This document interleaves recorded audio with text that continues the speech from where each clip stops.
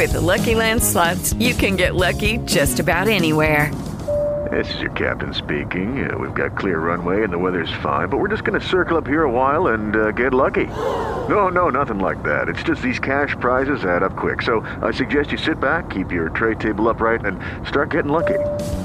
Play for free at LuckyLandSlots.com. Are you feeling lucky? No purchase necessary. Void where prohibited by law. 18 plus terms and conditions apply. See website for details. This is the dimension of imagination. It is an area which we call The Riley and Kimmy Show. The Riley and Kimmy Show.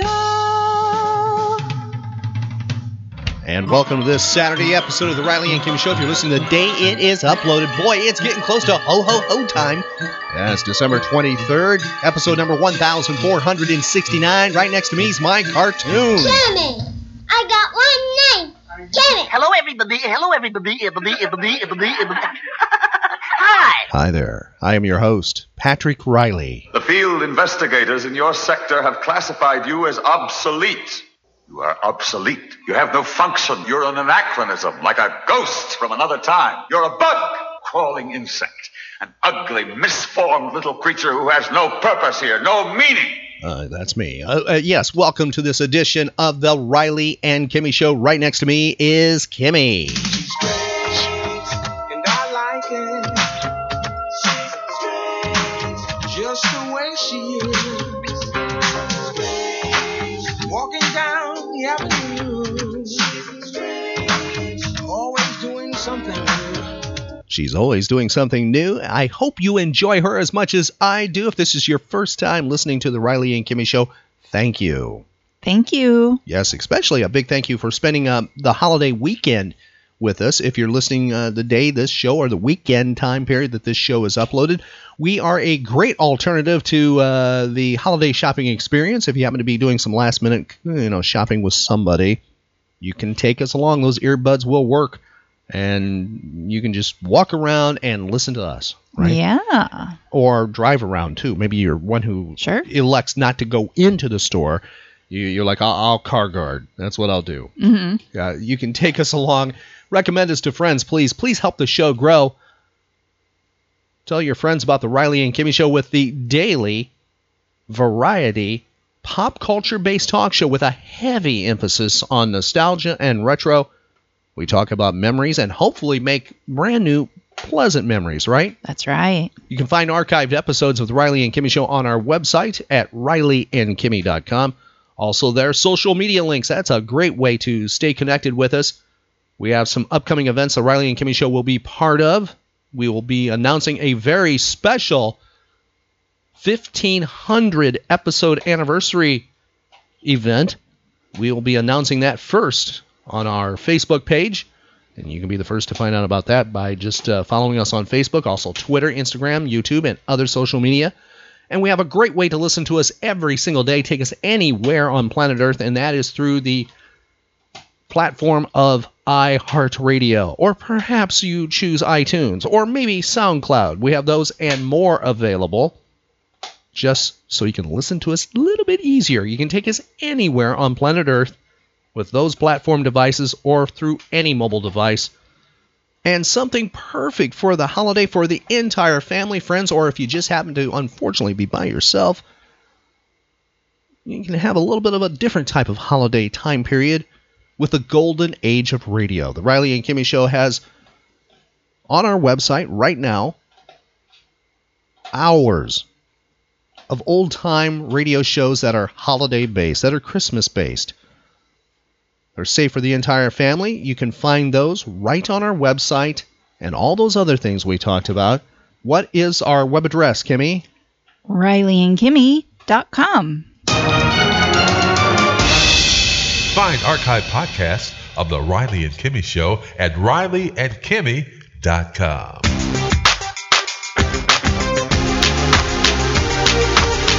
And welcome to a Saturday.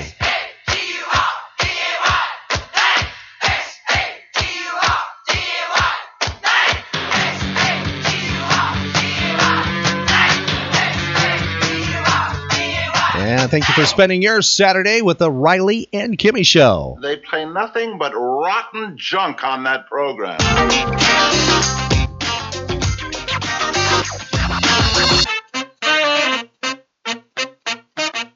The Riley and Kimmy Show. Shall we play a game? That's the big question on this Saturday cartoon alternative kind of day. Does Kimmy want to go back to the thrilling days of yesteryear and challenge her brain cells and challenge them with some pop culture trivia? What say you, Kimmy, on this Saturday? Yeah, let's play. I triple dog dare ya!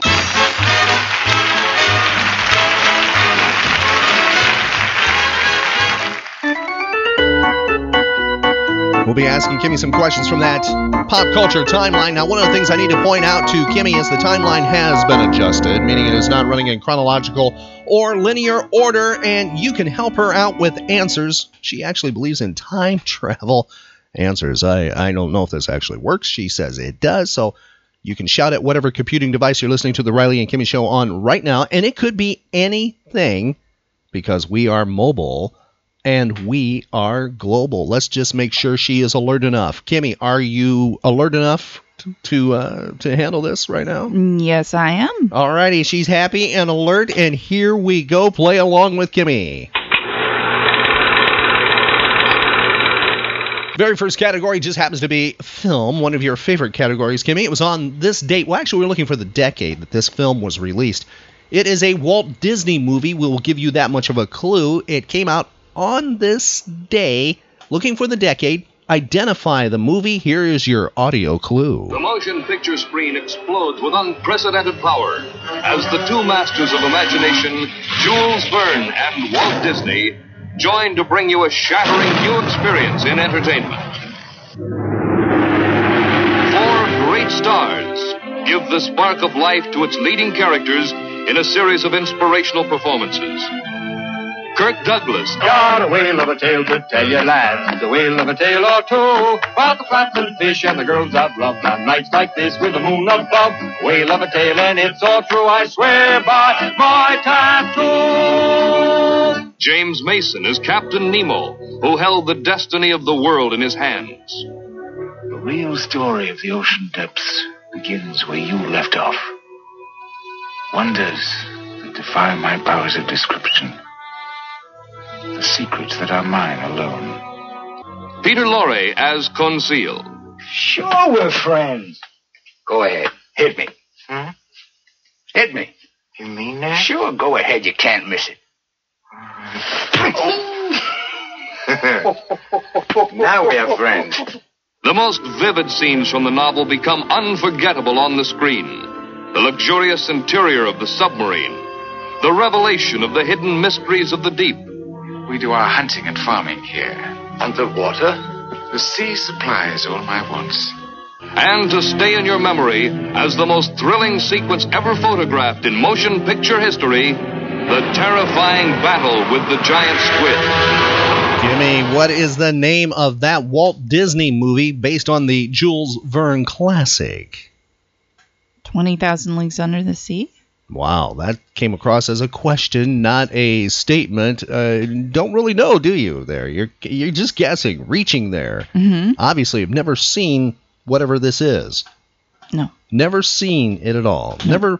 Never seen or heard Kirk Douglas sing. No. Well, you are right with your guess. It is 20,000 Leagues Under the Sea, which would become a attraction, a ride at Disney for many years. Before your time at Disney. Matter of fact, we know somebody in Jacksonville that has one of the parts of one of the rides to the 20,000 Leagues Under the Sea. Can you tell me what decade that film was released? Was it the 1940s, 1950s, 1960s, or 1970s? 60s? You miss it. It was 1954 that movie was released. Moving back to the timeline. Are you alert? Are you ready? Mm-hmm. The year is 1783. This person returns home to Mount Vernon This is after disbanding his army following the Revolutionary War. Who is the person? George Washington. You are right on that one. I noticed that was not a question. You actually knew that one. You owned that one, right? Mm-hmm. We're looking for the century for this next one, Kimmy. This poem came out on this date in history. Was it the 19th or the 20th century? The poem by Clement C. Moore is officially called A Visit from St. Nicholas, but you know it under a different name. 'Twas the night before Christmas, when all through the house not a creature was stirring, not even a mouse. The stockings were hung by the chimney with care, in hopes that St. Nicholas soon would be there. The children were nestled all snug in their beds, while visions of sugar plums danced through their heads. Can you tell me what century that came out? And bonus points if you can identify who was reciting the poem there. A very famous television personality, actor. William Conrad? No. Very good guess, though. Very good guess. That is very good. That was Lauren Green, otherwise known as Ben Cartwright, and also Adama, as he played that on Battlestar Galactica, and Ben Cartwright on Bonanza. What century was that poem first published, Kimmy? Was it the 19th or 20th century? 19th. You're correct. It was published in 1823. And Lauren Green's reciting is just fantastic to hear. Mm-hmm. The whole thing. The whole poem. It's just fantastic. The year is 1888. This artist cuts off his left ear with a razor after an argument with a fellow artist, and then sends the ear to a prostitute for safekeeping. Can you tell me who the artist was? Van Gogh? To me, Van Gogh is the finest painter of them all. Certainly the most popular, great painter of all time. The most beloved. His command of color, the most magnificent. He transformed the pain of his tormented life into ecstatic beauty. Pain is easy to portray, but to use your passion and pain to portray the ecstasy and joy and magnificence of our world, no one had ever done it before. Perhaps no one ever will again. And perhaps one of the best portrayals of Van Gogh would be the Doctor Who episode with Matt Smith, I happen to think. Mm-hmm. Fantastic episode. Now, Kimmy, he was also part of pop culture in music. That's right. Van Gogh was part of the music scene. Back in 1972, a recording artist had a hit about him. It was number 12 on the top 40 and number 2 on the AC charts. Can you tell me who the recording artist is? And when no hope was left inside on that starry, starry night, you took your life as lovers often do. But I could have told you, Vincent, this world was never meant for one as beautiful as you. Starry, starry night. Can you tell me who had Vincent? That's its true title, although it's known as Starry, Starry Night. Can you tell me who had that as a hit in 1972? Don McLean? Yes, was that a question, or did you actually know? It sounded like him. I'm not familiar with that song. Unfortunately, that is a forgotten oldie, I think. Don McLean is attached to another hit, which was American Pie. Right. I love Vincent, though, and if you have the opportunity to listen to the entire thing, and especially if you're a fan of Vincent's paintings, it is a touching song. And he actually wrote the song.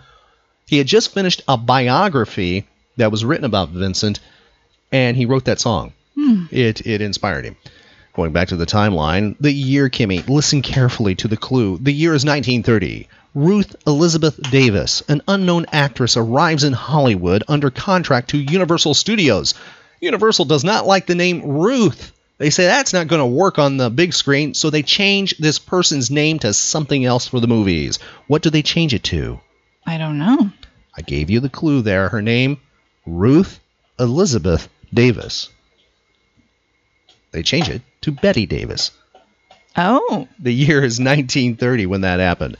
Staying in the 30s, the year is 1938. Margaret Hamilton's costume catches on fire while filming a certain film. Can you tell me the name of the movie Margaret Hamilton was filming? The Wizard of Oz? Very well. I'll bide my time. And as for you, my fine lady, it's true, I can't attend you here and now as I'd like. But just try to stay out of my way. Just try. I'll get you, my pretty, and your little dog, too. Hitting into the 40s, that's where we are now. 1942, this comedian agrees to entertain United States airmen in Alaska this time of year. Boy, that was warm, wasn't it? Anyhow, it was the first of a traditional Christmas show for him. He would do Christmas shows for decades. Can you tell me who the comedian was? Here's your audio clue. Thanks for the memory of sentimental verse. Nothing in my purse, and chuckles when the preacher said, for better or for worse. Can you tell me who that is? Bob Hope. That's right, 1942. The year is 1951. Kimmy, this movie, directed by John Huston and based on a 1935 novel of the same name, is released. It would win the Academy Award Best Actor for 1952. Tell me who the stars are once you identify the movie. The year is 1951. In all the magnificence of color by Technicolor comes the most exciting adventure ever screened. You promised you'd go down the river. There's death a dozen times over down the river. You promised. Well, I'm taking my promise back. And directed by John Huston, winner of a double Oscar award for The Treasure of Sierra Madre. Against a savagely thrilling background, two people live a reckless adventure. Charlie Allman, lazy, gin-swilling, no better than he should be. And Rosie, straight-laced Rosie Sayers, who learns about life, all about it. Well, I ain't sorry no more, you crazy, psalm-singing, skinny old maid. Two people thrown together against their wills. Get out! In a stirring and pulse-pounding story known in fact or fiction. Waiting for the supper, miss. I'm the captain, that's who. I ain't taking you along. You'd only be in my way. I suppose I was in your way going down the rapids. Then what you said to me back there on the river was a lie about how you never could have done it alone and how you lost your heart and everything. You liar. I never dreamed that any experience could be so stimulating. Can you tell me, Kimmy, the name of that film that was released 1951 on this date? African Queen? Yes, The African Queen, released on this date. Who are the stars of that film? Katharine Hepburn? Yes. And who is the... Spencer Tracy? No, who's the male actor who wins that Best Academy Award there for Best Acting? I don't know. Ooh, the Academy Award went to Humphrey Bogart. Oh. The African Queen. On our website right now, we have the golden age of radio production of The African Queen from a year later, from 1952. This golden age of radio production is not the audio lifted from the film. This is a true independent radio production. It stars Humphrey Bogart. He reprises his role from the silver screen. And Greer Garson is Rose. That's the role played by Katharine Hepburn. It's available right now on our website. What is our web address? RileyandKimmy.com. Back to trivia, Kimmy. The year, that may be perfect for you. I have a feeling, since you didn't know Humphrey Bogart, this might be perfect for you. Listen to that, Okay. I mean, it's fantastic. You can actually, if you are familiar with the film, if you love the film, the radio version will not bore you at all. It is a great production in its own right, and if you hear the radio production, you will enjoy the film as well. Maybe even make you go and watch the film or find it somewhere. The year is 1959 as we go back to trivia. This recording group records this hit single. Kimmy, it would become a hit. Tell me the name of the recording group. This magic moment, so different and so new, was like any other, until I kiss you, and then it happened. 1959 is the year. Who recorded this magic moment? I'm not sure. No magic here. Okay, it's the Drifters, 1959. The year is 1964. This member of this rock and roll band suffers a nervous breakdown on a flight from Los Angeles to Houston. The event leads him to stop touring with the group.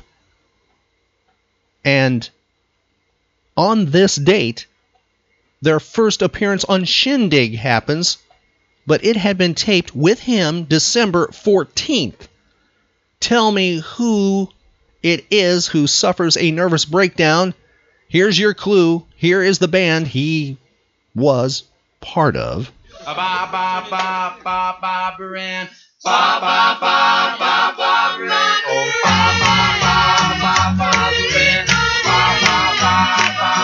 Who has that nervous breakdown, Kimmy? Brian Wilson. Yes, of what band? The Beach Boys. That's correct. The year is 1972. This recording artist film premieres on national TV. Now, the film has, well, it's based on an album/song. The song does appear in the film. Tell me the name of the hit single, and then you can tell me the name of the film that premiered on this date. The year is 1972. See if you try. No hell below us. Above us, only sky. That's enough of a clue there. Kimmy, can you tell me the name of the single and the movie? Imagine. Imagine all the people living for today. And who recorded that and had the film? John Lennon. That's right. The year is 1974. This person releases a holiday single in the United States. The single's called Ding Dong Ding Dong. Ring out the old, ring in the new. Ring out the false, ring in the true. Ring out the old, ring in the new.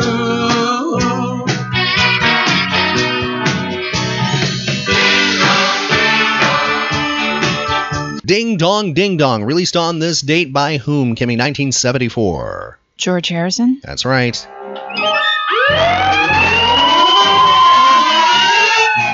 The year is 1987. Lynette Squeaky Fromme, serving a life sentence for attempted assassination of a United States president, escapes from federal prison. This happened in West Virginia. My question for you, Kimmy, is who did she try to assassinate in 1975? Gerald Ford. Yes. Did they capture her? Or is she still running amok, or did she die? I'm sure they caught her. Yeah, they caught her after 2 days. That was 1987.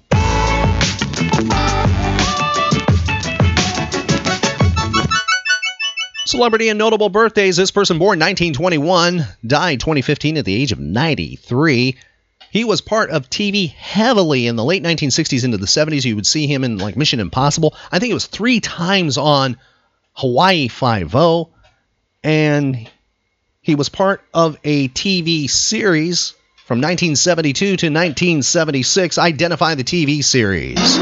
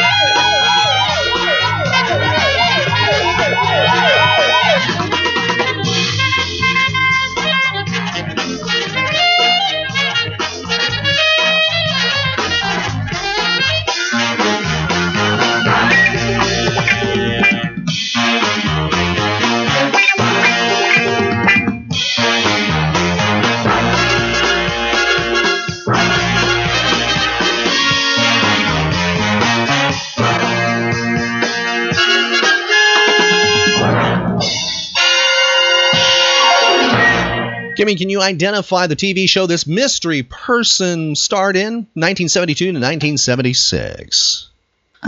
Police Story? No, it is a cop show. It was The Rookies. Oh. From 1972 to 1976. Remember, Kate Jackson was part of that. That was pre-Charlie's Angels. Mm-hmm. And this person was part of it, too. He played Lieutenant Ed Riker. He was the boss of The Rookies. That's Gerald O'Laughlin.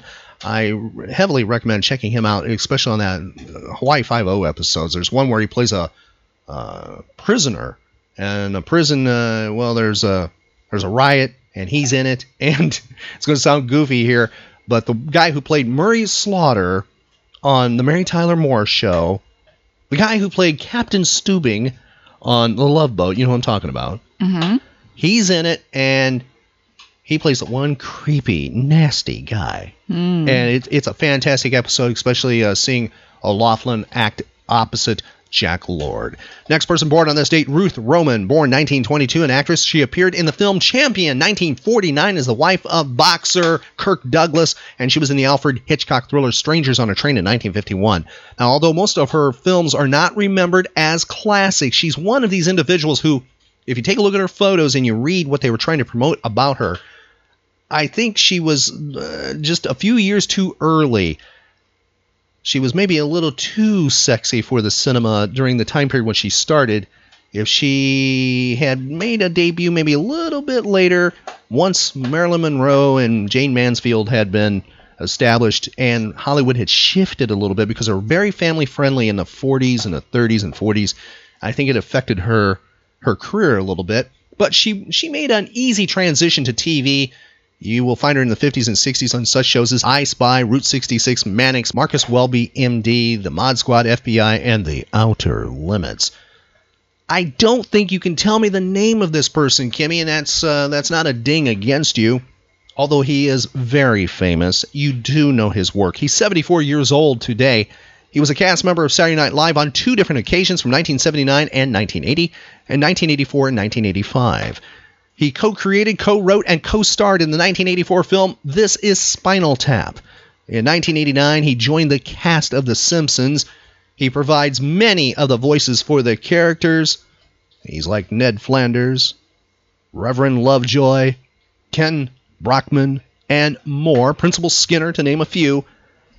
See if you can identify him as he talks to Conan O'Brien here about the voices, some of the voices. And the really cool thing is he does these voices on the fly. There's no editing involved at all. He just switches between voices. I do probably, more than my share. What's your favorite? What's your favorite to do? Well, I like doing C. Montgomery Burns. Yeah. Smithers, I'm thinking maybe we'll buy CBS to add to my portfolio of worldwide media domination. Mm-hmm. That's a very good idea, sir. They just hired Katie Couric to do the news. Well, then maybe we'll wait a while. I'll have a sponge bath in the meantime. My pleasure, sir. Oh, you'll just watch. Yeah, my pleasure, sir. All the male characters are going gay on that show. I don't know if you've noticed, but Carl, I do Lenny, of course, and Carl and Lenny seem to have a thing now. Yeah. Can you tell me who that is, Kimmy? I cannot. Harry Shearer, having a birthday today. He is 74, extremely talented, and a great example of voice talents, voice acting, because he's able to, he's able to switch characters and be actually different characters. Mm-hmm. Not just one sound. That's why he was, or is, highly employable in the world of voice acting. This next individual having a birthday, Kimmy, identify who it is and how old she is within 5 years. Best known for playing a character on a certain daytime drama. So we call them daytime dramas, not soap operas. Daytime drama. She was on it from 1970 to 2011. She had 18 failed nominations and eventually won an Emmy in 1999. Tell me the TV show. Here's your clue.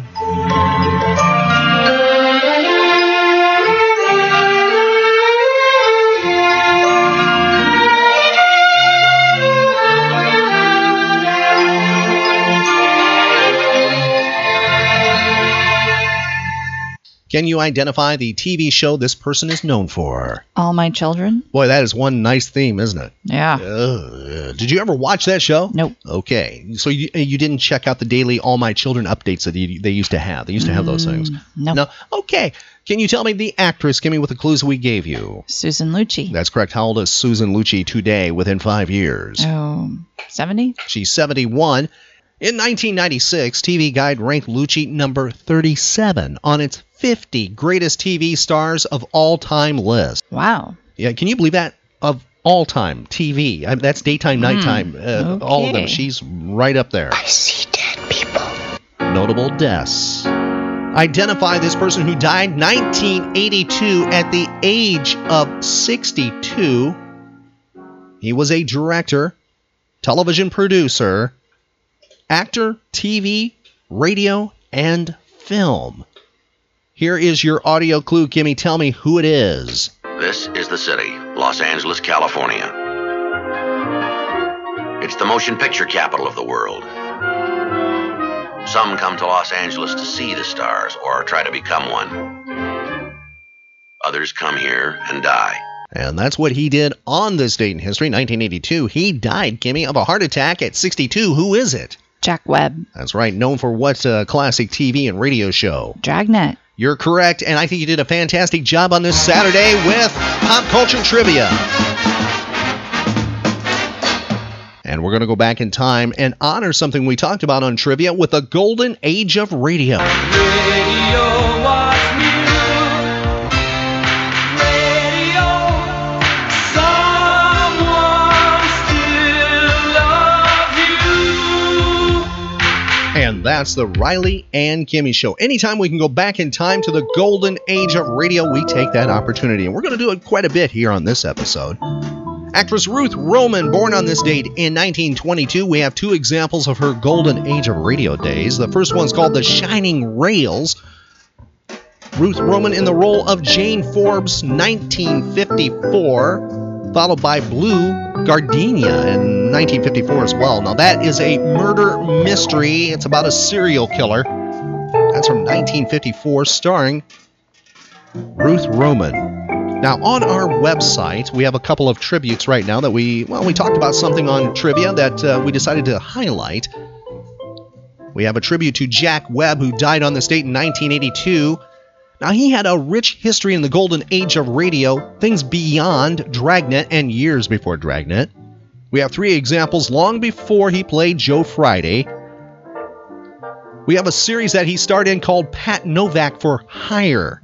And I think you will notice how that possibly influenced Dragnet. Fantastic dialogue, especially with the very first episode called Dixie Gillian. It's from 1946. I mean, it is just fantastic. 40s dialogue, it's just great. Please note the sound quality, it's not the best. It wasn't recorded on equipment of today's standards or of 25 or even 30 years ago. Also on our website as a tribute, The African Queen from 1952, starring Humphrey Bogart and Greer Garson. Right now, concluding this episode of the Riley and Kimmy Show, episode number 1469, we have our tribute to actress Ruth Roman. And we kick off the tribute to her with The Shining Rails from 1954 on the Riley and Kimmy Show.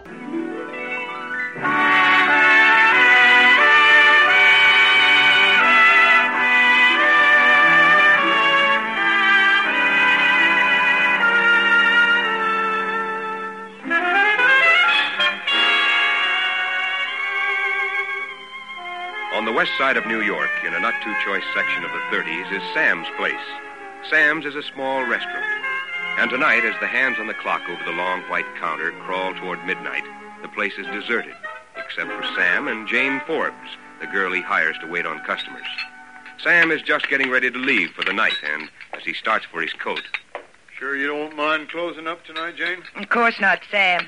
You've got a lot further to go than I have. Yeah, all the way to Brooklyn. Hope the subway's still running. Take more than a snowstorm to stop the IRT. It took good care of the customers. Yeah, business sure has been rotten. Imagine, not a customer for almost an hour.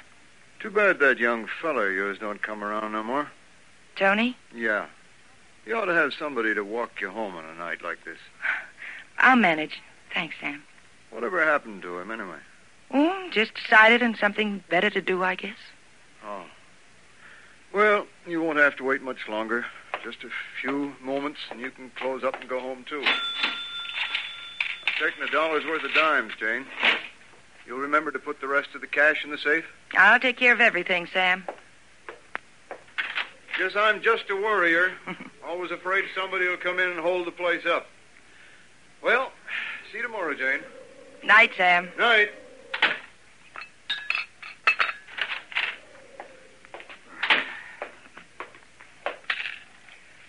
Coffee, please. Well, you have to drink it pretty fast. We close in about 10 minutes.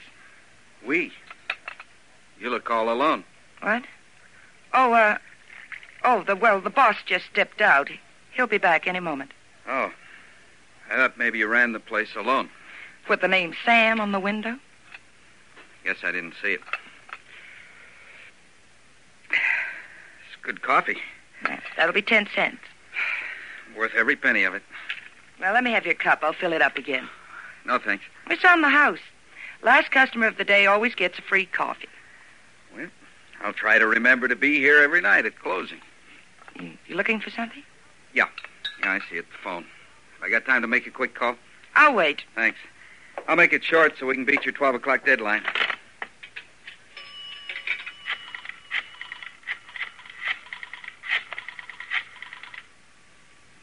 Solly? This is Dick. That's right. If the deal's still on, I'll take you up on it. Well, I told you I wanted to think it over, and I have. Where? Lexington and 48th. What time? 1:30. I'll be there, Solly. I'll be there sharp. 8? I told you, short and sweet. Well, I'll put some more hot coffee in your cup. But you got to close up now. It's 5:02. A few minutes late won't hurt, and you'll need something hot in your system if you're going to wait an hour and a half in this kind of weather. What do you mean, I'm going to wait an hour and a half? Well, I couldn't help hearing what you told your friend. What else did you hear? Nothing, except you're meeting somebody named Solly at Lexington Avenue and 48th Street. Well, I'm sorry if I spoke out of turn, but I was only trying to do you a favor, warm you up. You looked pretty cold when you stepped in out of the storm. Thanks. I shouldn't have barked at you. I guess I'm just jumpy tonight. Well, you better drink up. Oh, sure.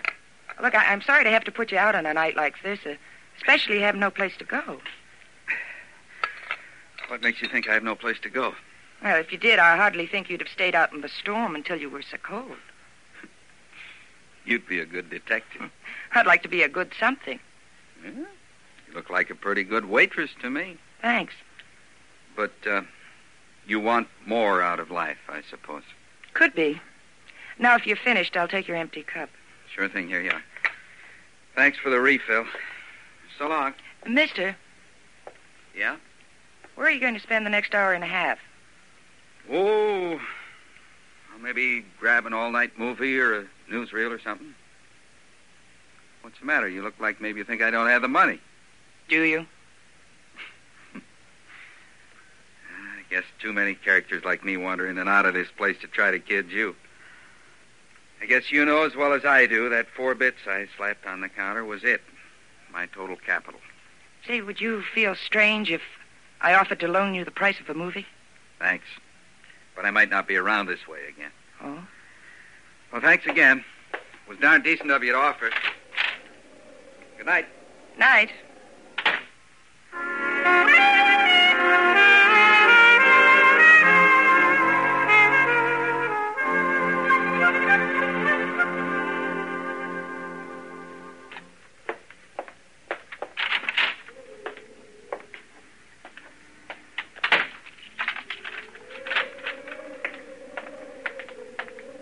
Say, looks like you're the one can stand some help right about now. Oh, it's you.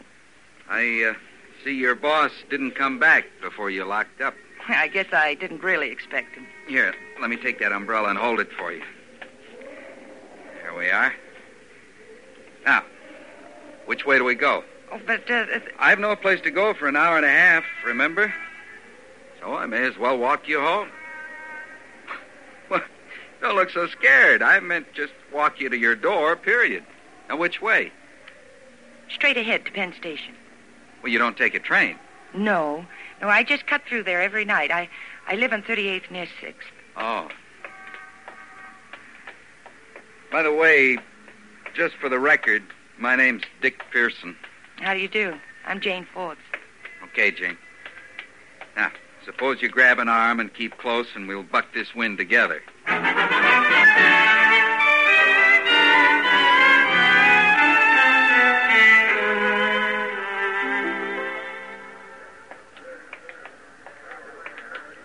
Boy, it's a good Good thing they didn't come up with a night like this on Christmas Eve, or poor Rudolph's nose would have worked overtime. Well, now that we're in the station, you better stamp that snow off your shoes before it soaks in. Well, the man sold them to me, said they were waterproof. You know, snow's awfully wet, isn't it? Good packing, we used to call it back home. Oh, where's home?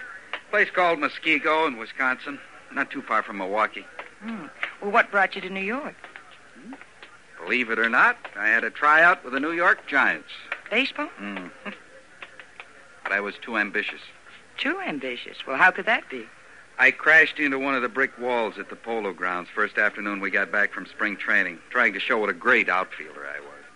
Broke my shoulder, and it never healed right. So I had to try to find something else. Well, how many springs ago was that? The last one. And you didn't find anything? Nope. Fortunately, I got a bonus when I signed with the Giants. And, well, that lasted me until now. Didn't you ever think of going back home? Oh, not after the send-off they gave me when I stepped on the train. Flags, speeches, brass bands. I see. How about you? Where's your home? New York, born and brought up here. Never been very far away from it. Maybe that's why I like to walk through here every night. Sort of gives me a thrill to see people going so many different places.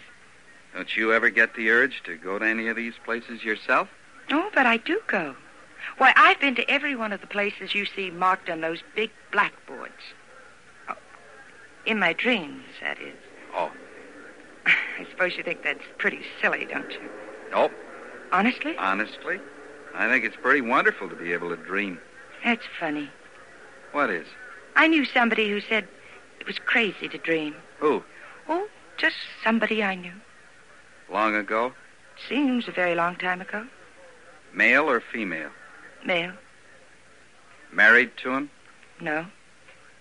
Then you got yourself no real tragedy. No? Getting married and having a kid or two and then breaking up, that's the tough part. The other way, all you suffer is a slightly bruised heart and maybe a badly deflated ego. Well, you sound as if you've had experience. I have.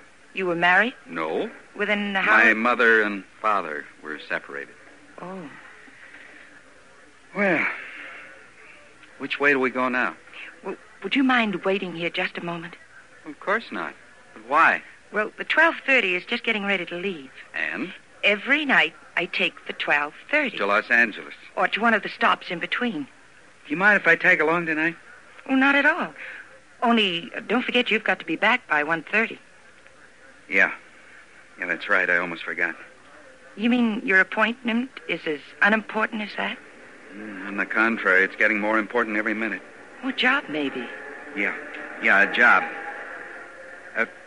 What did you get for our trip? A private compartment or a drawing room? A drawing room, naturally. That's right. Nothing but the best for the Pearsons. The Pearsons? Sorry. I told you it's a bad habit of mine, jumping the gun, being overambitious. Well, it isn't that, Dick. It's just that, well, maybe we'd better postpone our trip for tonight. Yeah, like you said, I got a date at 1:30, and I probably wouldn't get back in time. Besides, this fellow you just told me about, he might come back and complicate things. No chance of that. He must be nuts. Why? Anybody who'd walk out on a swell person like you'd have to be nuts. You don't even know me. Sometimes you just have to look at a person, talk to him a little while to know everything there is about him. Thanks. Oh, look, they're closing the gates. Yeah. Next stop, Chicago, along those shining rails. Well, which way do we go now? Straight ahead through the arcade. Oh, but you don't have to go all the way. It's several long blocks. I've still got an hour to kill. Well, why don't you wait here in the station and get dry? And have one of the specials hustle me out? Would they? A guy like me sitting around for a whole hour? Well, that's what they're paid for. Well, suppose I stayed with you. You stay here with me? Would they still ask you to leave?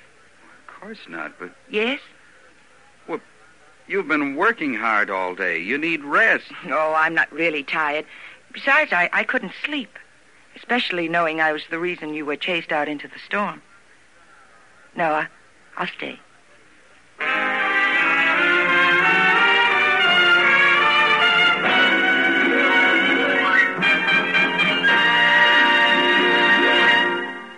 And so the curtain falls on the first act of today's Stars Over Hollywood radio drama, Shining Rails, starring Ruth Roman.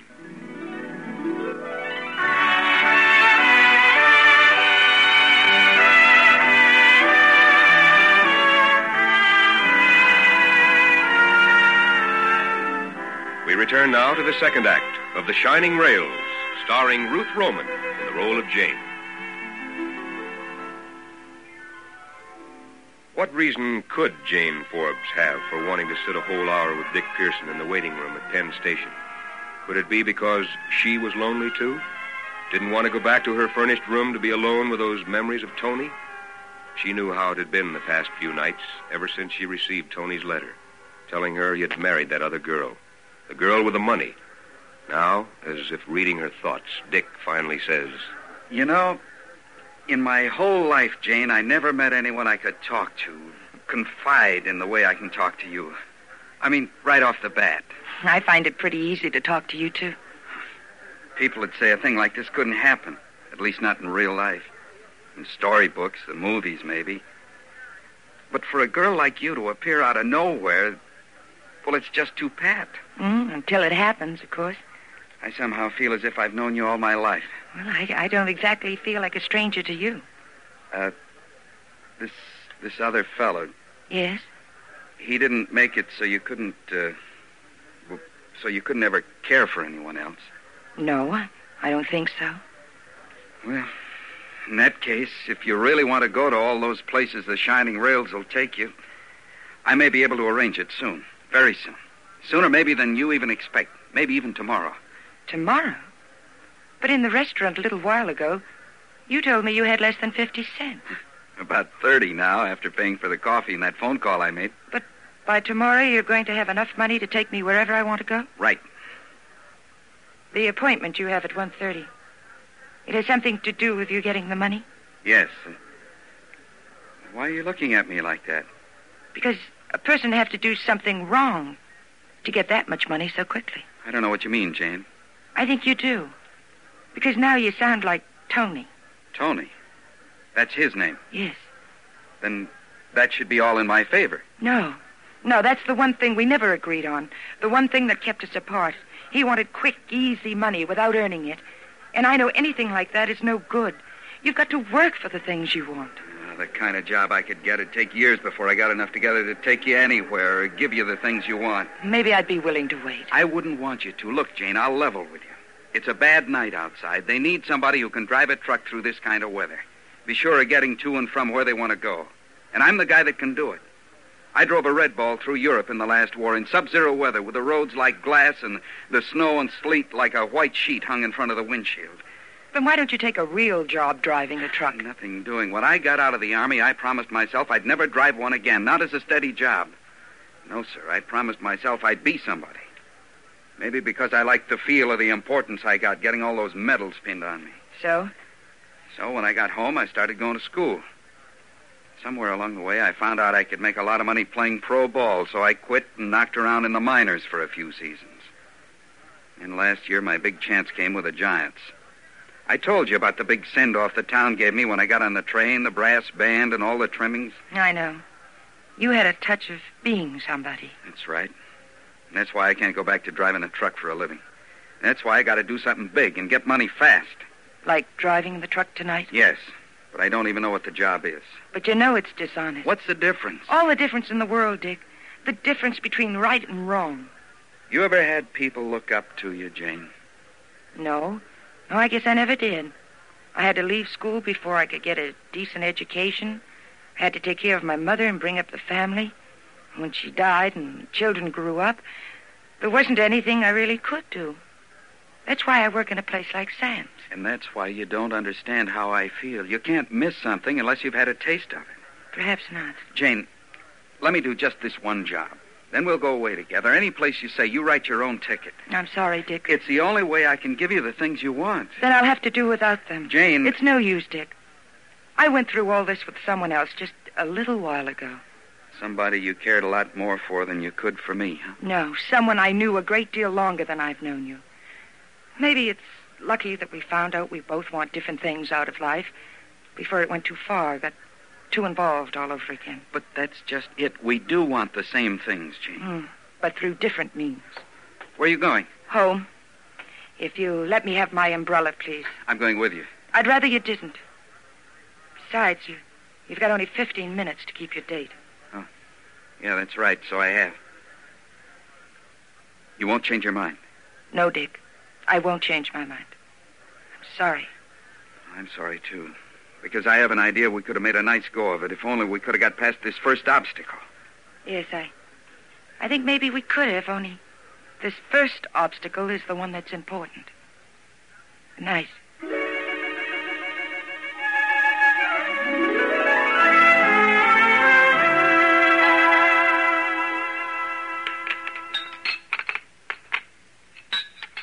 Don't like to leave you alone to close up again tonight, Jane, but my wife's arthritis is pretty bad after that snow yesterday. I'll be all right, Sam. Only hope your wife's feeling better when you get home. Yeah. Jane, I've been kind of worried about you all day long. About me? Yeah. I've been watching you. You've been acting awful funny. Jumpy.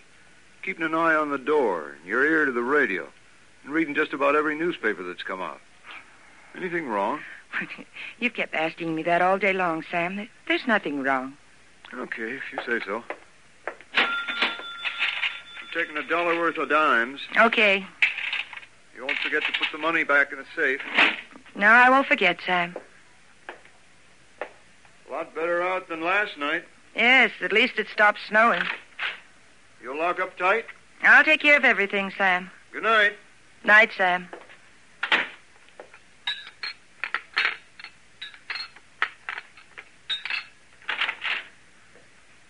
Hiya.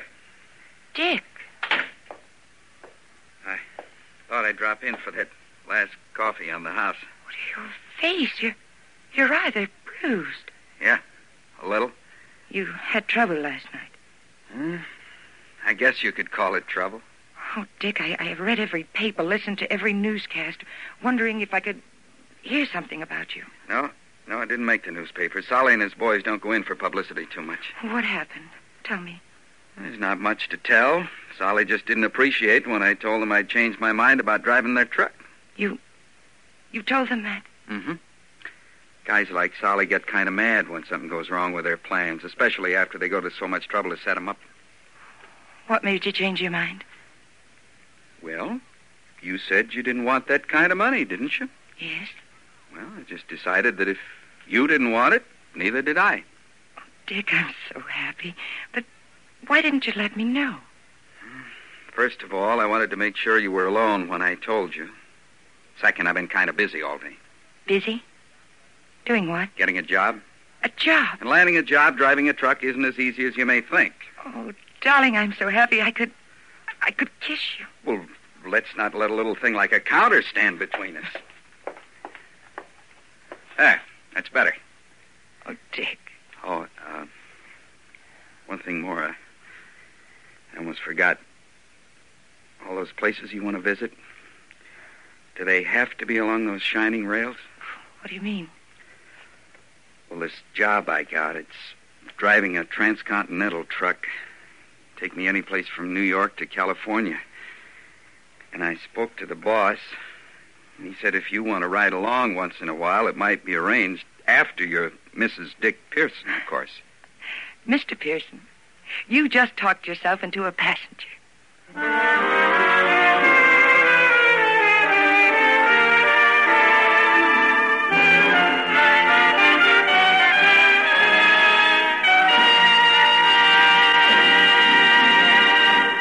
And so the curtain falls on the final act of this week's Stars Over Hollywood show, starring Ruth Roman.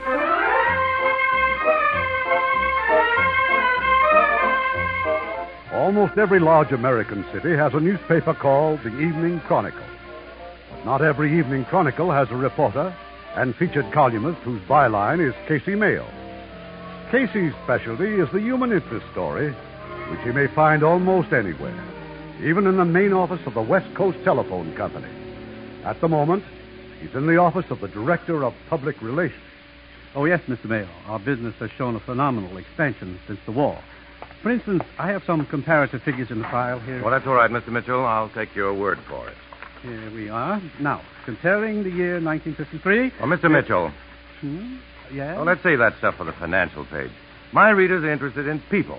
In your case, that means the telephone girls. Who they are, what they look like, what's behind the voice that says, number, please. Well, I can show you some pictures of our girls that we're running in our new advertising campaign. And these are some pencil sketches made by the artist on the series. This one is Jane. She's our youngest operator. Uh-huh. And Tanira, she was actually born and reared in Turkey. Yeah. Mr. Mitchell, the artist who did these drawings, was he Harry Preble? Why, as a matter of fact, yes. He specializes in women, you know. He certainly does. Come to think of it, Mr. Preble's doing another sketch right now. One of our prettiest girls, too. Would you like to see him? I'd like to see her.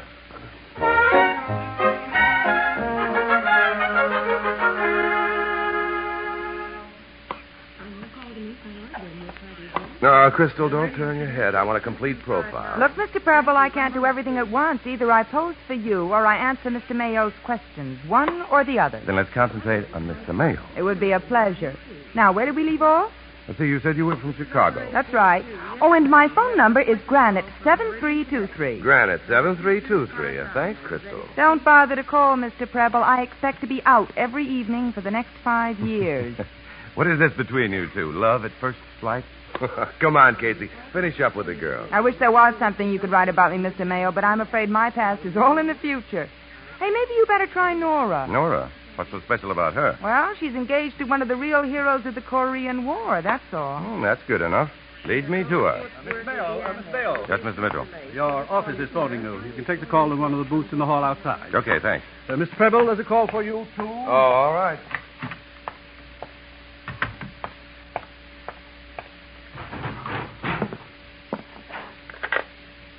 Hello? Darling, I know you told me not to call you there, but I've just got to talk to you. Oh, just a second. Who is this? Who do you want to talk to? Don't hang up, Casey. Maybe that's for me. Could be, Harris. He wants to speak to Darling. I guess my call must be in the next booth. Harry? Harry, is that you? Hello, honey. Harry, I've just got to see you right away. Look, Rose, I'm tied up now. Call me at home. I can't. You've changed the number and I can't get it from the operator. Harry, you promised me that if anything Rose, happened... I said I can't talk now, so take it easy. I'll call you sometime. Harry! Oh, Harry? No, yeah, got your call, Casey? Yeah, do me a favor, will you, Harry? Tell Crystal and a friend I had to go back to the office. The editor wants to see me on the double. Something big breaking? Something real big for me. I'll see you, Harry, and good luck with Granite 7323.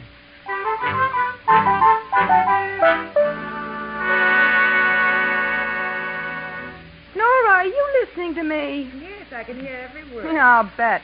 Look, will you please come out of that closet? Just a minute. Go on, Crystal. Then what did Casey Mayo say? He said, lead me to her, he said, meaning Nora. Then comes the phone call, and that's the last I saw of Mr. Mayo.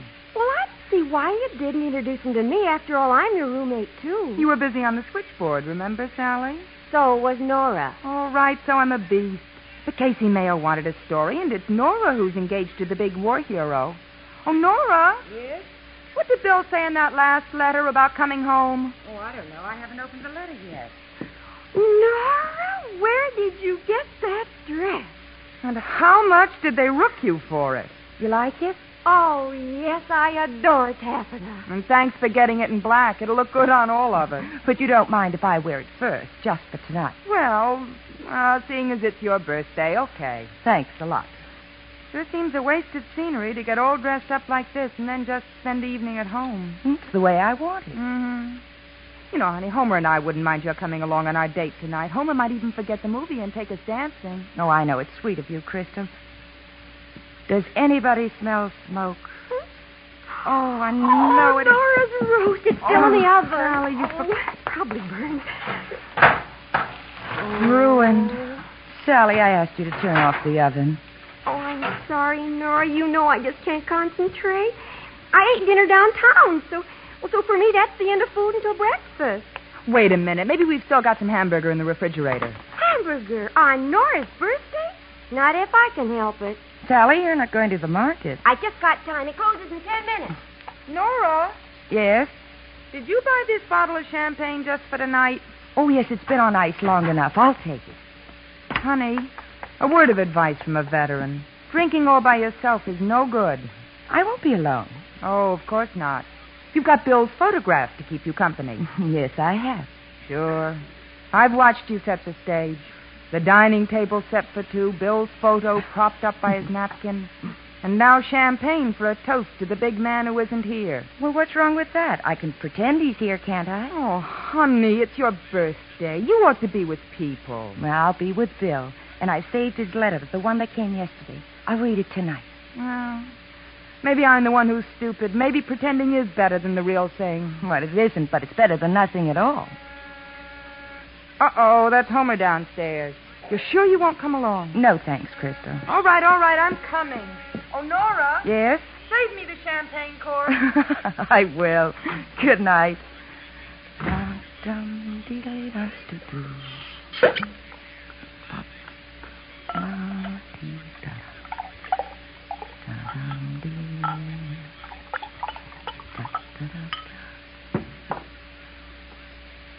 To you, darling. And now to me. Wish me a happy birthday, Bill. No, wait. That's what your letter is for, isn't it?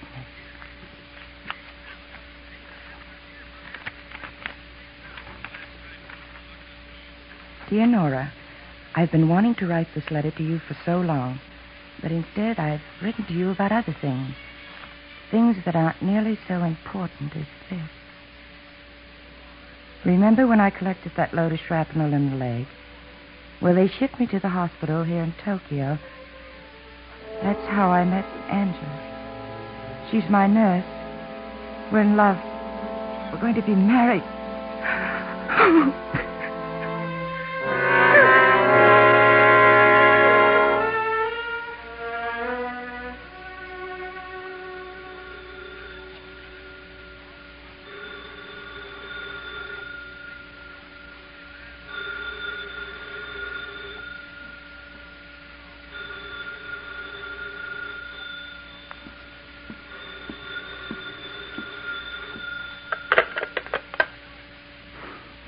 Hello? Granite 7323? Yes. How are you, honey? Had dinner yet? No. Who is this? Harry Preble. Oh, the artist? Look, honey, let's stop playing games. You told me you'd be out every evening for the next 5 years, and yet here you are getting ready to have dinner with me. Oh, I'm sorry, Mr. Preble, but I'm afraid you've made a mistake. We'll discuss my mistakes over cocktails. Now, come on, hop in a cab and meet me at the Blue Gardenia. They've got the best Chinese food in town. Oh, Mr. Preble, you don't understand. Maybe I do. You've got a date. Well, no, I did have. And he stood you up, huh? Okay, then what's holding you back?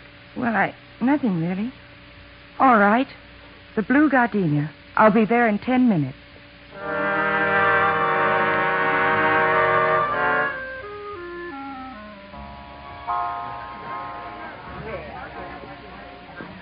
Gardenias? Blue gardenias? Blue gardenia for the ladies, sir? No, sorry, May. I'm fresh out of blonde. Oh, Mr. Mayo. So nice to hear your voice again. Oh, thanks, May. How's everything? Oh, not like the old days, Mr. Mayo. I suppose not. I'll tell you what, May. Look me up at the bar after I've had a drink or two. Maybe I'll buy one of those gardenias. I will, Mr. Mayo. Thank you. Well, if it isn't Mr. Fourth Estate himself. Hey, Harry. Well, I was hoping I'd meet somebody I knew. Yeah, why? You remember this morning at the phone company when the editor called me back to the office? Yeah, you said it was something big. The biggest. I'm to cover the next series of H-bomb tests out in the Pacific. No more hack work for me, boy. Only top assignments. I see. You said you were hoping to meet somebody here that you knew. That's right. And I asked why. Well, when you have some good news, don't you like to have somebody to tell it to? Oh, no. It's so funny. If you want an audience, why don't you get married? Because it's cheaper to talk to you. Oh. Mr. Preble, your young lady, she come now. Oh, thanks, Louis. Young lady now at table. And Louis, bring us 2 of your Polynesian pearl divers and heavy on the rum.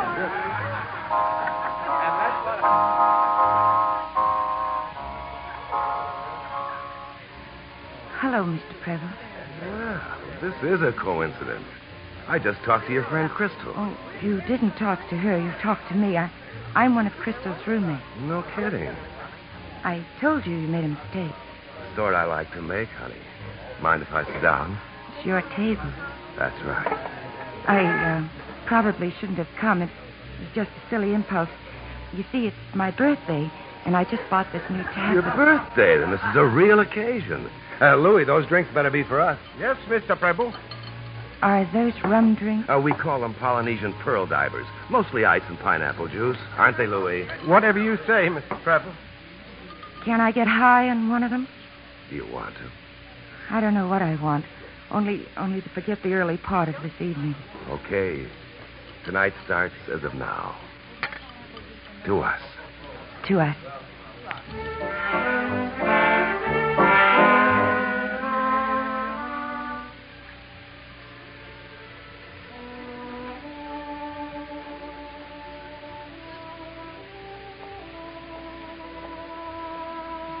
What's the name of that tune?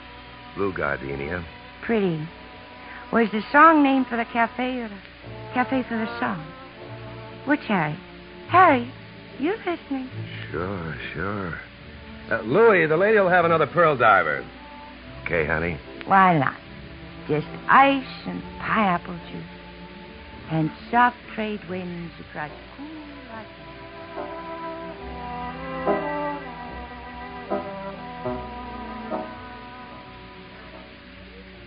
Blue gardenia? Have you saved one for me, May? Of course, Mr. Mayo.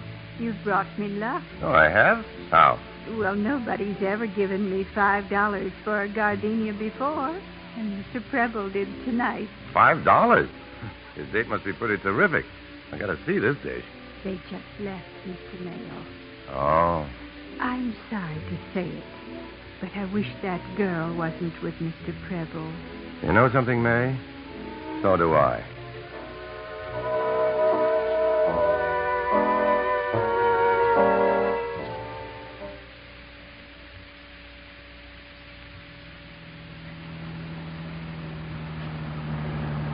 What do you know? It's starting to rain.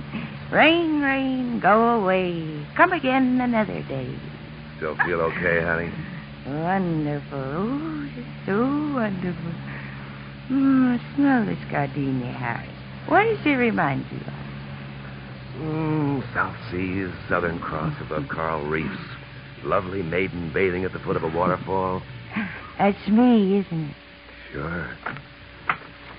Okay, hop out, honey. Where are we going? Up to my apartment. I've invited a few people in. Good. Every girl should have a party on her birthday.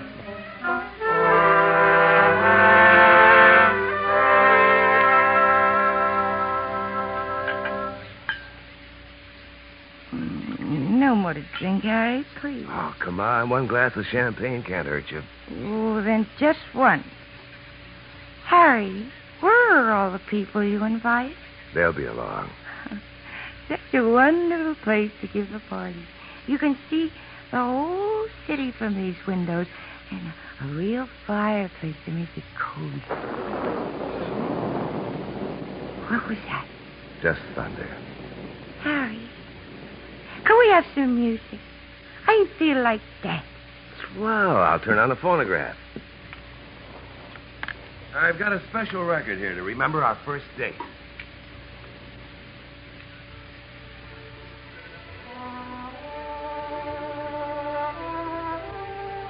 Do you remember it? Blue gardenia. Oh, Harry, I've got to sit down. You wanted to dance. Oh, I've got to sit down on the sofa. Oh. Yeah, take off your shoes, honey, and just relax. Everything's all right. Everything's all right. Oh, no, it isn't. You wrote me that letter. Letter? Oh, why did you have to meet that nurse? Oh, darling, you know I love you. You do, honey? I love you, Bill. I love you. That's what I wanted to hear. I knew you'd be a good kid. Oh, no, Harry, don't. Come on, baby. Give me a kiss. Oh, it's late. I've got to go home. There's no hurry. Oh, there is. My shoes. What happened to them? Maybe I've got them. Maybe I won't let you have them unless you act nice. Harry, please. Are you going to be nice? Oh, no, stay away if you don't. Yeah, what do you do? I'll use this. Hey, give me that poker. Get away. Give it to me. Harry, I warned you. Oh.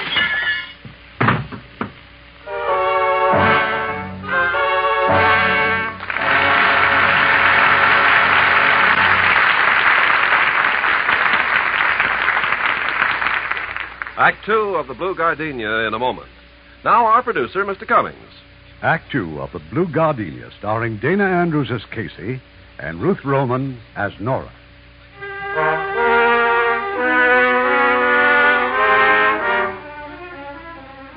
Nora Larkin should never have gone out with Harry Preble. She should never have had all those drinks. And she should never have gone to Harry's apartment. But what was done was done. And when Harry came toward her with that look in his eyes, Nora reached out for the only weapon at hand, a fire poker. Harry, I warned you.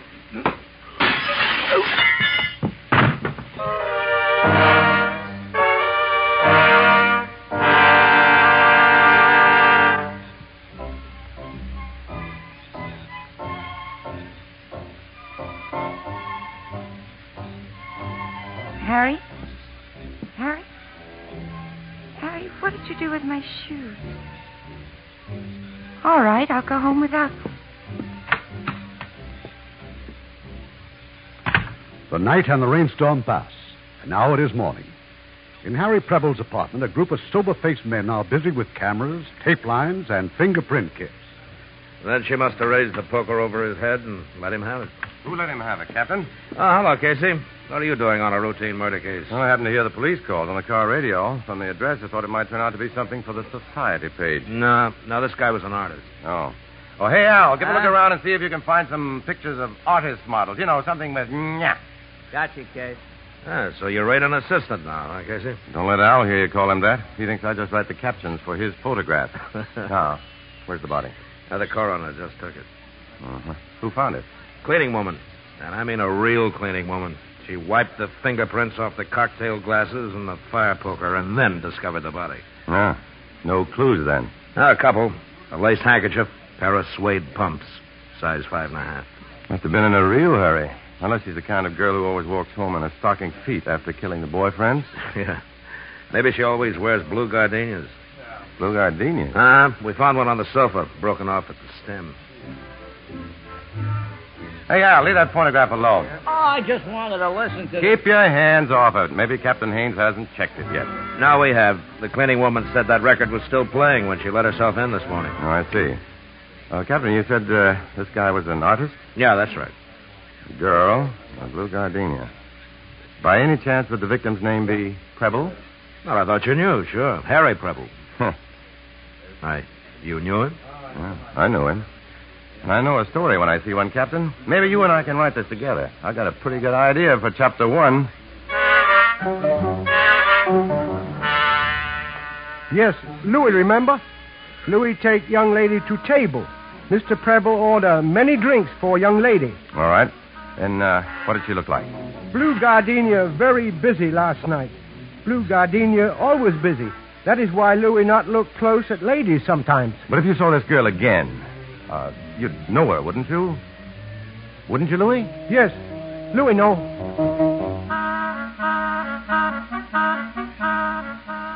Well, I know you can't see, May, but can you remember anything? Well, the girl's perfume. Something about her voice or... It was a friendly voice. Friendly and quiet. Mr. Mayo, her dress. It was taffeta. Taffeta? Yes. It rustles like no other material. Taffeta. Thank you, May.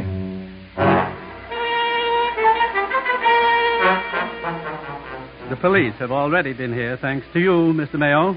They've questioned every single operator who posed for one of Preble's sketches. And did they find, Mr. Mitchell, that one of the girls checked in late this morning? They were on time, all of them. Sorry, Mr. Mayo, but you'll have to look elsewhere for your murderers. Perhaps.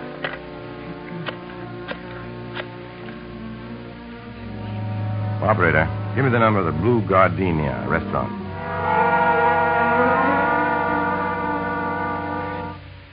I'm sorry I cut you off, sir. Please excuse it. Feeling any better, honey? Oh, no, my head's coming to pieces. You're still not talking about last night. Well, there's nothing to talk about. I just went out and got Tice. All by yourself, Nora? Who are you kidding? Well, visitors again. Who? Where? Down at the end of the board, Casey Mayo and some guy. Hey, isn't he Chinese? Casey Mayo? No, the other one. Crystal, I don't feel well. Will you take my calls for a moment? Why, sure, honey. Maybe you better go up and see the nurse. Yes, I will. I've never seen Nora with a hangover before. No, and I bet you never will again. Long distance. Hello, long distance. Yes, sir. This is operator 27. And better known to her friends as Granite 7323. Ladies, may I introduce my friend, Louis Wong? Yes, sir. We have an appointment call for you. Glad to know you, Mr. Wong. Maybe you'll introduce your friend, Mr. Mayo. Didn't I see you yesterday? If you did, you didn't make much of it. Sorry. Well, shall we go, Louis? Oh, Mr. Mayo. Yes? Maybe you can tell us why the police are suddenly so interested in a girl's nightlife. Such silly questions. Such as, Madam, when was the last time you went strolling in the rain without your shoes? That was one of the dillies. Hey, what's it all about? I'm sorry, the answer will cost you 7 cents. Check page 1 of the Evening Chronicle. Coming, Louis? We're ready, Salt Lake City. Please put on your tie. Huh? What do you say, Louis? You looked at least 50 girls. Which one was it? Louis did not see. Girl not here, Mr. Mel.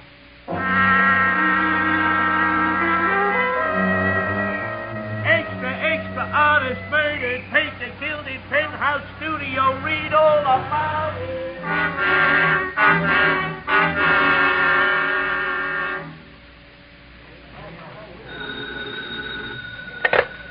City room, Mayo. Casey, this is Haynes. Have you gone nuts? By that, Captain, I'd say you just read my story about Harry Preble. You like it, huh? Oh, sure, yeah. Especially this line. Yeah. So here's a bit of information from my good friend, Captain Haynes of Homicide. The murderess you're looking for, Captain, was wearing a taffeta dress, probably black. Uh-huh. She probably was. I checked with the gal who does our fashion page. She says everything's black taffeta this year. Did she tell you that taffeta was a must for murder? That's not bad, Captain. You mind if I use that line? Look, Casey, if you got any real clues, I want them. Now, you know what the penalty is for withholding information from the police. Who's withholding? Just keep reading my column, Captain. You'll find it all there. Oh, Al. Al. Yeah, Case. I want you to go back to Preble's apartment and photograph everything in sight. I got to find a new angle, some new gimmick for the next edition. Now, I don't get what's so important about this story, Case. Well, it's news. Beautiful girl kills to defend her virtue. That's big news. And maybe something extra in case they may always pay envelopes. Okay, but how do you know that this blue gardenia girl's beautiful? Maybe she's a dog. They're always beautiful. What did you call her? The blue gardenia? That's it, Al. That's my gimmick. The blue gardenia murder case is expected to break wide open within a matter of hours. The clue, which may well lead police to the murderess, is a taffeta dress, probably black.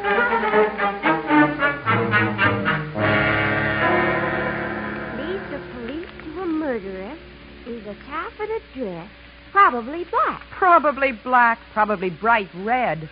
That type of girl doesn't wear black. What type of girl? The type who would go out with Harry Preble. Well, maybe she was just lonely, bewildered. Huh? Maybe she was tired of drugstore food and one-room apartments and a career in an elevator or at a switchboard or behind a manicure table.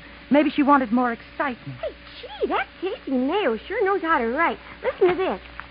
Her voice was quiet and friendly as she drank half a dozen Polynesian pearl divers in the blue gardenia. She was just Harry Preble's kind of doll, a flashy blonde putting on an act. Oh, stop it. Stop it, will you? Huh? Nora, honey. Well, gee, what did I do? No, I'm sorry. I'm just so tired.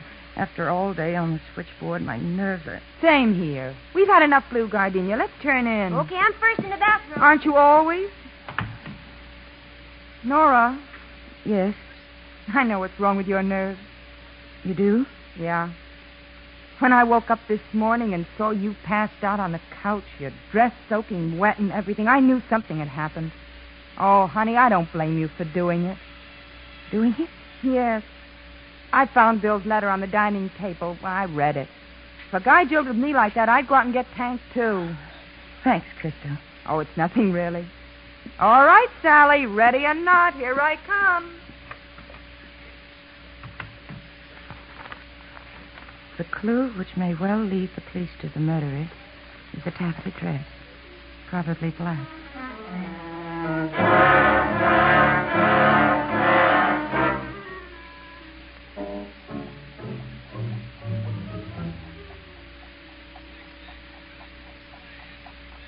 Crystal?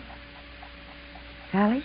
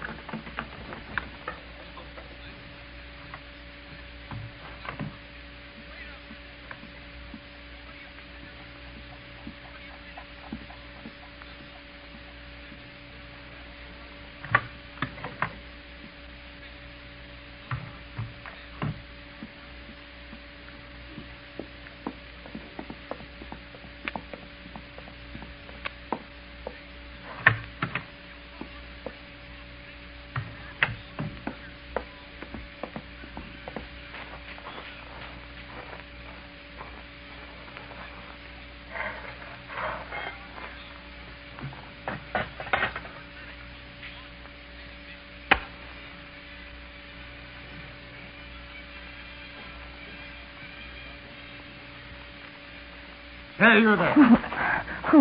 Who are you? Night watchman, man. Don't you know it's against the law to burn incinerators after dark? Oh, sorry. I forgot. Oh, you forgot that. You're not going to make me put it out. No, looks like it's too late now. But don't let it happen again. It won't. No, never again.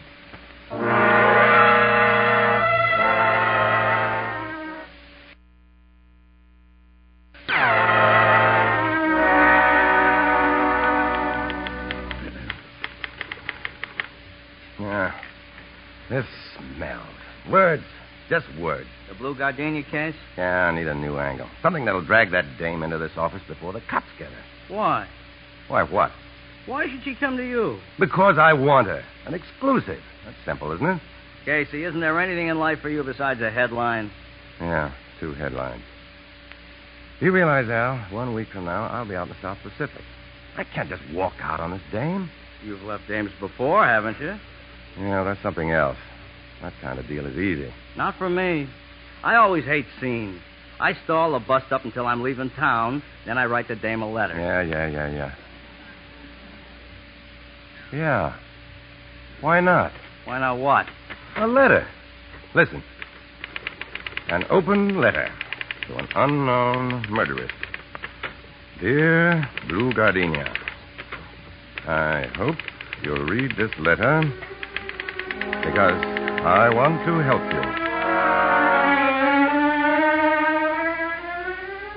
Because I want to help you. When I say I, that means my newspaper and me. Tell us your story.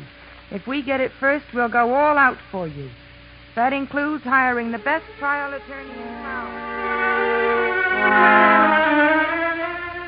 Hiring the best trial attorney in town. By now, you must be frightened out of your wits. You don't know which way to turn. There's no place to hide, nowhere to run except to me. So take my advice, Blue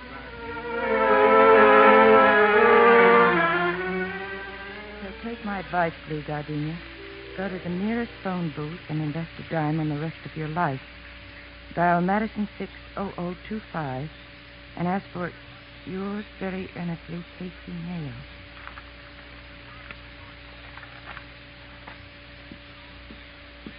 Where are you going, Nora? No place, just out. But, Nora, dinner's almost ready. I don't want any dinner. Please leave me alone. I'm sick of you two watching everything I do and everything I say everywhere I go. Honey, what's gotten into you? Sally and I, we're just concerned about you. You're not yourself these days. Oh, I'm not. So you've both been spying. You admit it. No, this is silly. Well, leave me alone and don't try to follow me. Well, what was all that about? I don't know. Sally, I'm beginning to be afraid. Terribly afraid.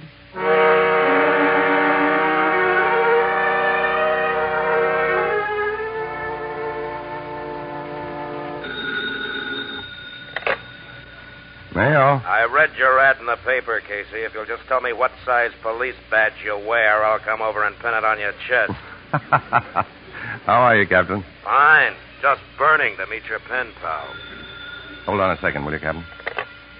Mayo. You know how I killed him? You want to know why? Because I loved him with a passion that was bigger than both of us. The size of the passion is very important, lady, but tell me first, what size shoe do you wear? Shoe?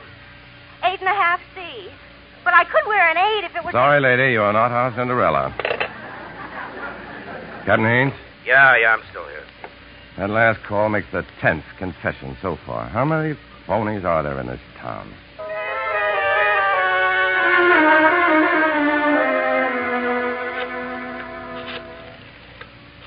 Hello. Mayo. Mr. Mayo, I read your letter. Okay, lady. Tell me how I can be sure you're the Blue Gardenia. The newspaper said the police found his shoes. Weren't they suede shoes? Maybe. Go on. They were size 5.5 B. The rubber heel was loose on the left shoe. Am I right? Look, where are you calling from? A phone booth on the street. It's right next to the service station at the corner. Fella, where's the washroom? Yeah. Go on. No, I'm not ready yet. Hello, Gardenia. Are you still there? Hey, fella, your phone's off the hook. Hello? Gardenia? Who? Gardenia. Who is this? Highway Patrol, Officer McManus. Where's the girl I was just talking to? What girl? I don't see any girl around here. Yeah, because she saw you first. Okay, officer. Thanks for the near miss.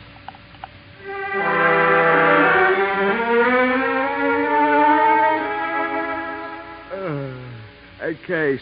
Yeah? You think she'll call again? How do I know? Well, it's been a couple hours. All right, Al. I get the message. Go on home. You mean it? I hate to leave you here alone. It's almost midnight. Go on, I said. You're lousing up my game of solitaire. Okay. See you in the morning.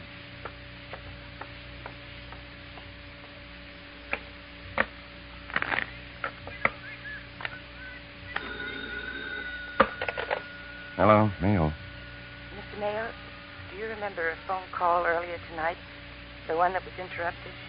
Just which call was that? About the shoes, size 5.5 feet. I know the girl who phoned you. I'd like to talk to you about her. Mm-hmm. Where are you now? A block from your office. Okay. Come on up here. There's a self-service elevator on the side street. Get off on the second floor. That's the city room. You'll be alone? Yeah, alone. All right. In 5 minutes, Mr. Mayo.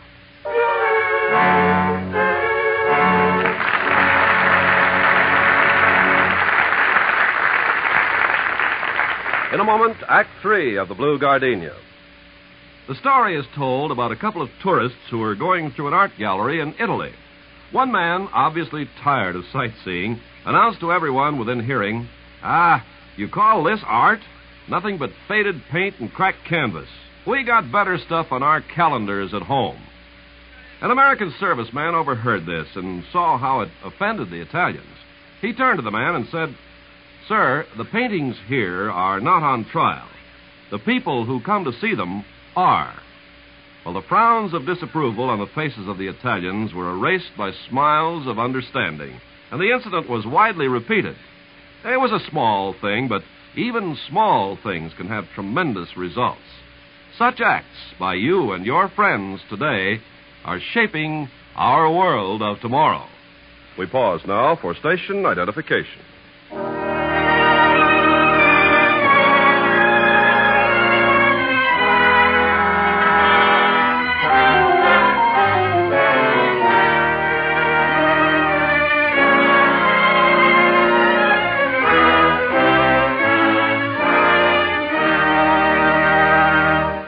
Curtain rises on Act 3 of The Blue Gardenia, starring Dana Andrews as Casey and Ruth Roman as Nora.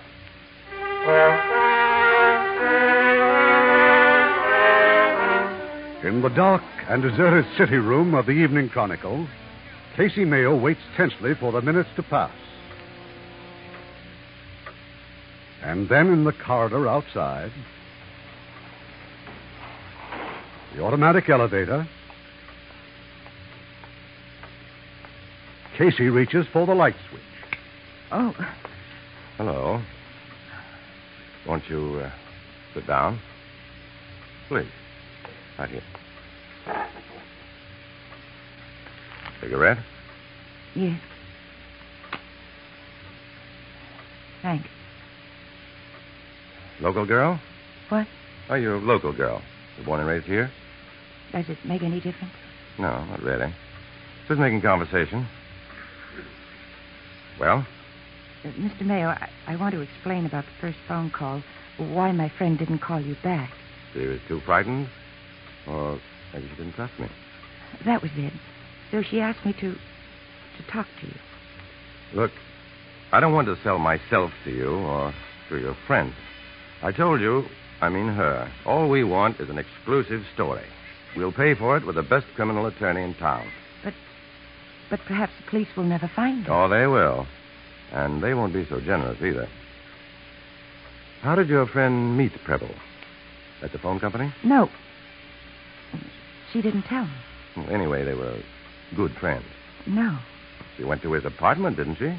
He said there'd be other people there. Mm-hmm. Mr. Mayo, she had a lot to drink. She wasn't thinking straight. She wasn't thinking, period. That's what she told me. She doesn't even remember killing. Oh, the old amnesia alibi. Maybe you're worrying too much about your friend. Sounds to me like she can take care of herself. I don't know what to say. Look, how about a hamburger? What? I've been cooped up in this office here all night. No dinner. There's an all-night joint up the street. Oh, no, I don't want to be seen with you. Believe me, it's perfectly safe. It's one of those hangouts that's either empty or you can't get in. Just the thought of one of those juicy hamburgers and a cup of coffee. Coffee? Yeah, a whole pot if you want. Come on, let's go.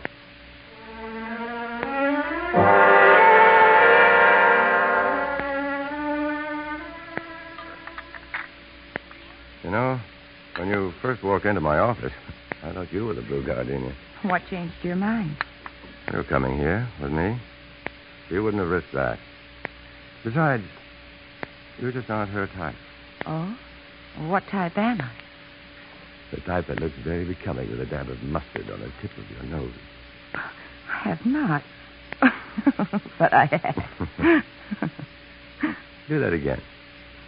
What? That. It's the first time since you walked into my office. It's the first time since I found out about my friend. You haven't found out very much. It's clear up till the time she went to Preble's apartment. The rum drinks, the flour he bought her. Even after that, when he put the records. The Blue Gardenia? Yeah, pretty song. Well, let's see. I think it's listed here on the jukebox. Yeah.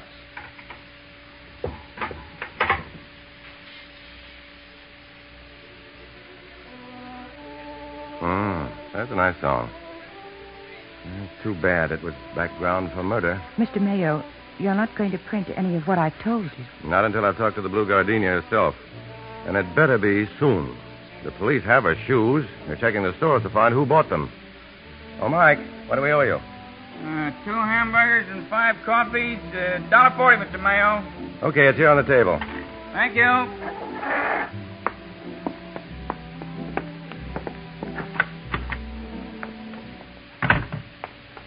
Mr. Mayo, I'm going to talk to my friend. If I can get her to call you. No more phone stuff. You tell her to meet me here at 3:40 tomorrow afternoon. Why 3:40? Because that gives me just time to make the Sunset Edition.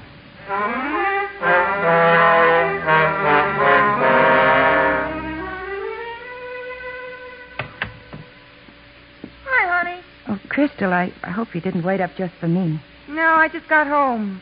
Homer took me to the Blue Gardenia tonight. What a mob. Everybody wanted to sit where the murderess sat. And everybody thinks that he did. Want some milk? No, I'm turning in. Good night. Nora? Yes? After Homer phoned for the date, I decided to borrow your new black taffeta dress. I couldn't find it. I sent it to the cleaners. Then I noticed your pumps were gone. The black suede pumps. Really? Honey, I've been putting everything together. That big mystery about the night of your birthday. Where you went, who you were with. And your jitters ever since. Nora, baby. Was it you? Oh, Nora, baby.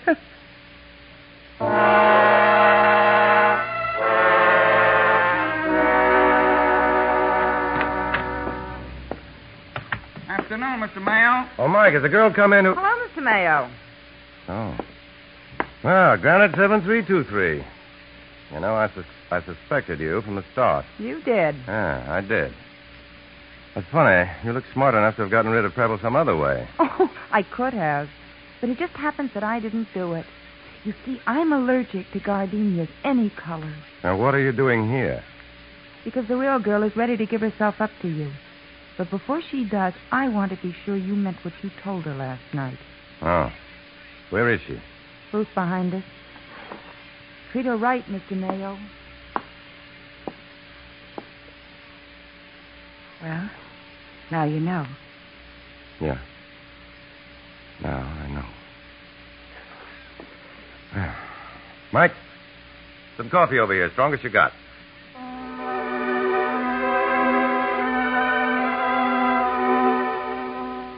That's the way it started. When Harry Preble called, I made the date, Crystal's date.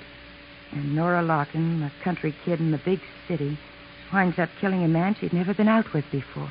But last night you said your friend, well, I mean you, that you didn't remember doing it. I must have. There's no other explanation. More coffee, Mr. Mayo? Well, thanks, Mike. Okay, just holler if you do. Mr. Mayo, I know I should have told you the whole story last night, But I wanted time to think. I had to be sure I could trust you. And you're sure now? I'm sure. So, what do we do? I don't know. You don't know? Nora, I didn't expect you to be the girl. Oh, what's that got to do with it? You promised in that letter you'd help me. Didn't you mean what you said? No. But don't you see, Nora? I thought the killer was just another cheap dame. If I'd had any idea that it was No you... more lies, please. I've had enough. Oh, Nora. That's okay, Casey. My boys will escort her. It was a Captain Haynes. trap. You led me into a trap. Take her along, boys. Haynes, wait a minute. You made a mistake. No, it's the other way around, isn't it? You have a cozy twosome with a wanted killer and forget to let Homicide know about it? Or am I wrong? Did you tell Mike to tip us off? Mike? No, sir, that was all my idea. You see, first I read Mr. Mayo's letter to Blue Gardenia in the paper. Then last night I see him come in here with some dame. It's 3 a.m. And then here they are again now. So I begin to figure, see? I add up. Then I go to the phone. Pretty good detective work, huh, Mr. Mayo? Maybe you'll do a story about me, huh? Yeah. An obituary, I hope.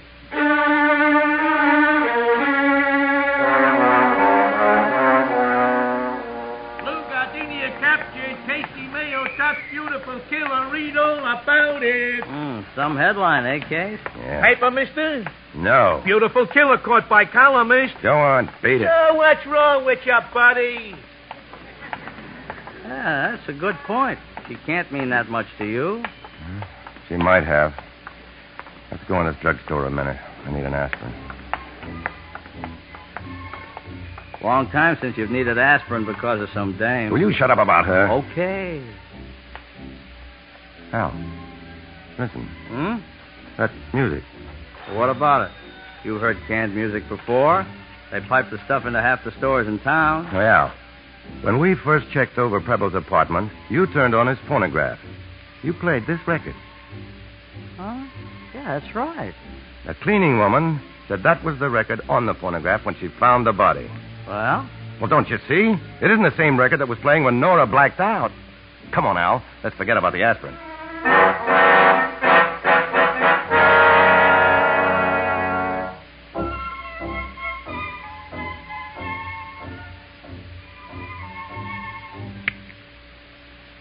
Now, do you see what I mean, Captain? No, I don't. You drag me up here to Preble's apartment, you play his phonograph and say, this is the wrong record, but where's the proof? Nora's the proof. She said she heard only one piece of music played here, and that was the Blue Gardenia. Casey, she's confessed. I've got the evidence to convict her. I'm happy. Captain, a woman's life is involved. We can't let her go to the chair because of a wrong piece of music. All right. Where do we go from here? Where? Take a look at the label on this record. What? See where it was bought? Melrose Music Shop.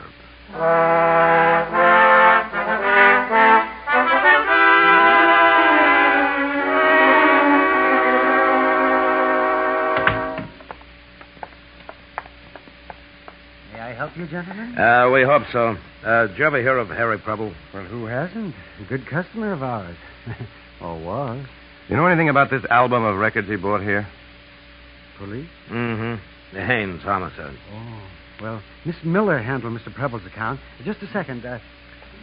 Rose, can you come up front, please? I'm unpacking that new shipment, Mrs. Smith. Well, let it go. There are some policemen here to see you.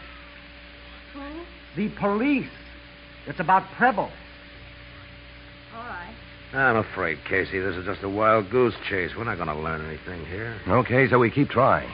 Oh, wait a minute. What was that? It came from out back. Come on. Yeah. Rose. Rose. Hold on. Where's the washroom? That door right there. Rose. Mr. Smith, you better call an ambulance. A police ambulance. Yes, sir. I want to die. I want to die. No, you don't, Miss Miller. You want to get those cuts bandaged, and then when you feel better... No. I want to be with Harry. Harry Preble? Yes. You were in love with him? Yes. I knew I didn't have a chance with all his other women. When he walked out, I crawled after him. And then that night I went to his apartment. I still had the key. I walked in and found him with that woman. You mean Nora Larkin? Yes. She was passed out on the floor, and Harry was holding the fire poker. He said they'd been fighting. I told Harry he had to take me back. He said he would, but all the time he was pushing me toward the door. I knew he wanted to be alone with her. I grabbed the poker away from him, and then with all my might... Miss Miller. Miss Miller, I'm Casey Mayo of the Chronicle. I wrote a letter to you on the front page of the paper. Maybe you read it. Yes. I promised to help you, to be your friend. That promise still goes.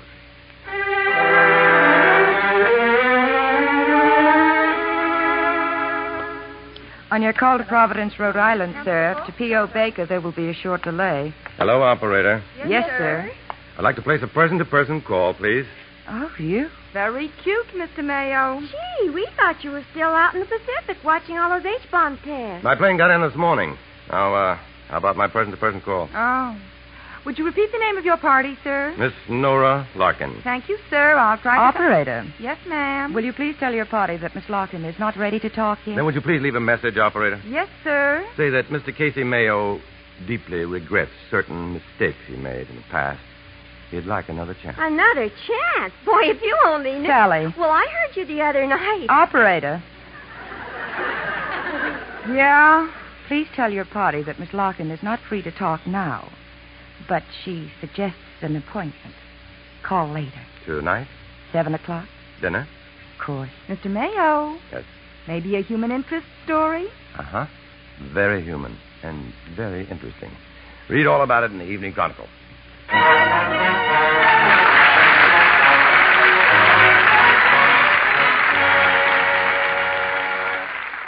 If you enjoyed that golden age of radio production, be sure to follow the Riley and Kimmy Show. We feature old-time radio shows from time to time. We have archived episodes available right now on our website at rileyandkimmy.com. Some of them have old-time radio episodes on them. Please tell your friends about the Riley and Kimmy Show. Help us grow. Our social media links are available on our website at rileyandkimmy.com. That's R-I-L-E-Y and Kimmy, KIMMY.com. If you friend, follow, and like us, we will friend and follow you back. Also, be sure to check out our website, events page, and our social media pages for updates where the Riley and Kimmy Show will be appearing next. And we're available for your pop culture event and also those that are animal-based, about pets and animals too. We have a spin-off show called Animal Special. So be sure to tell your friends about us. It's the Riley and Kimmy Show, the nerd variety talk show with daily pop culture episodes. The Riley and Kimmy Show. Find archive podcasts of The Riley and Kimmy Show at rileyandkimmy.com. Hey guys, it is Ryan. I'm not sure if you know this about me, but I'm a bit of a fun fanatic when I can. I like to work, but I like fun too. It's a thing. And now the truth is out there. I can tell you about my favorite place to have fun. Chumba Casino. They have hundreds of social casino style games to choose from with new games released each week. You can play for free anytime, anywhere. And each day brings a new chance to collect daily bonuses. So join me in the fun. Sign up now at ChumbaCasino.com. No purchase necessary. VGW Group. Void where prohibited by law. See terms and conditions. 18+.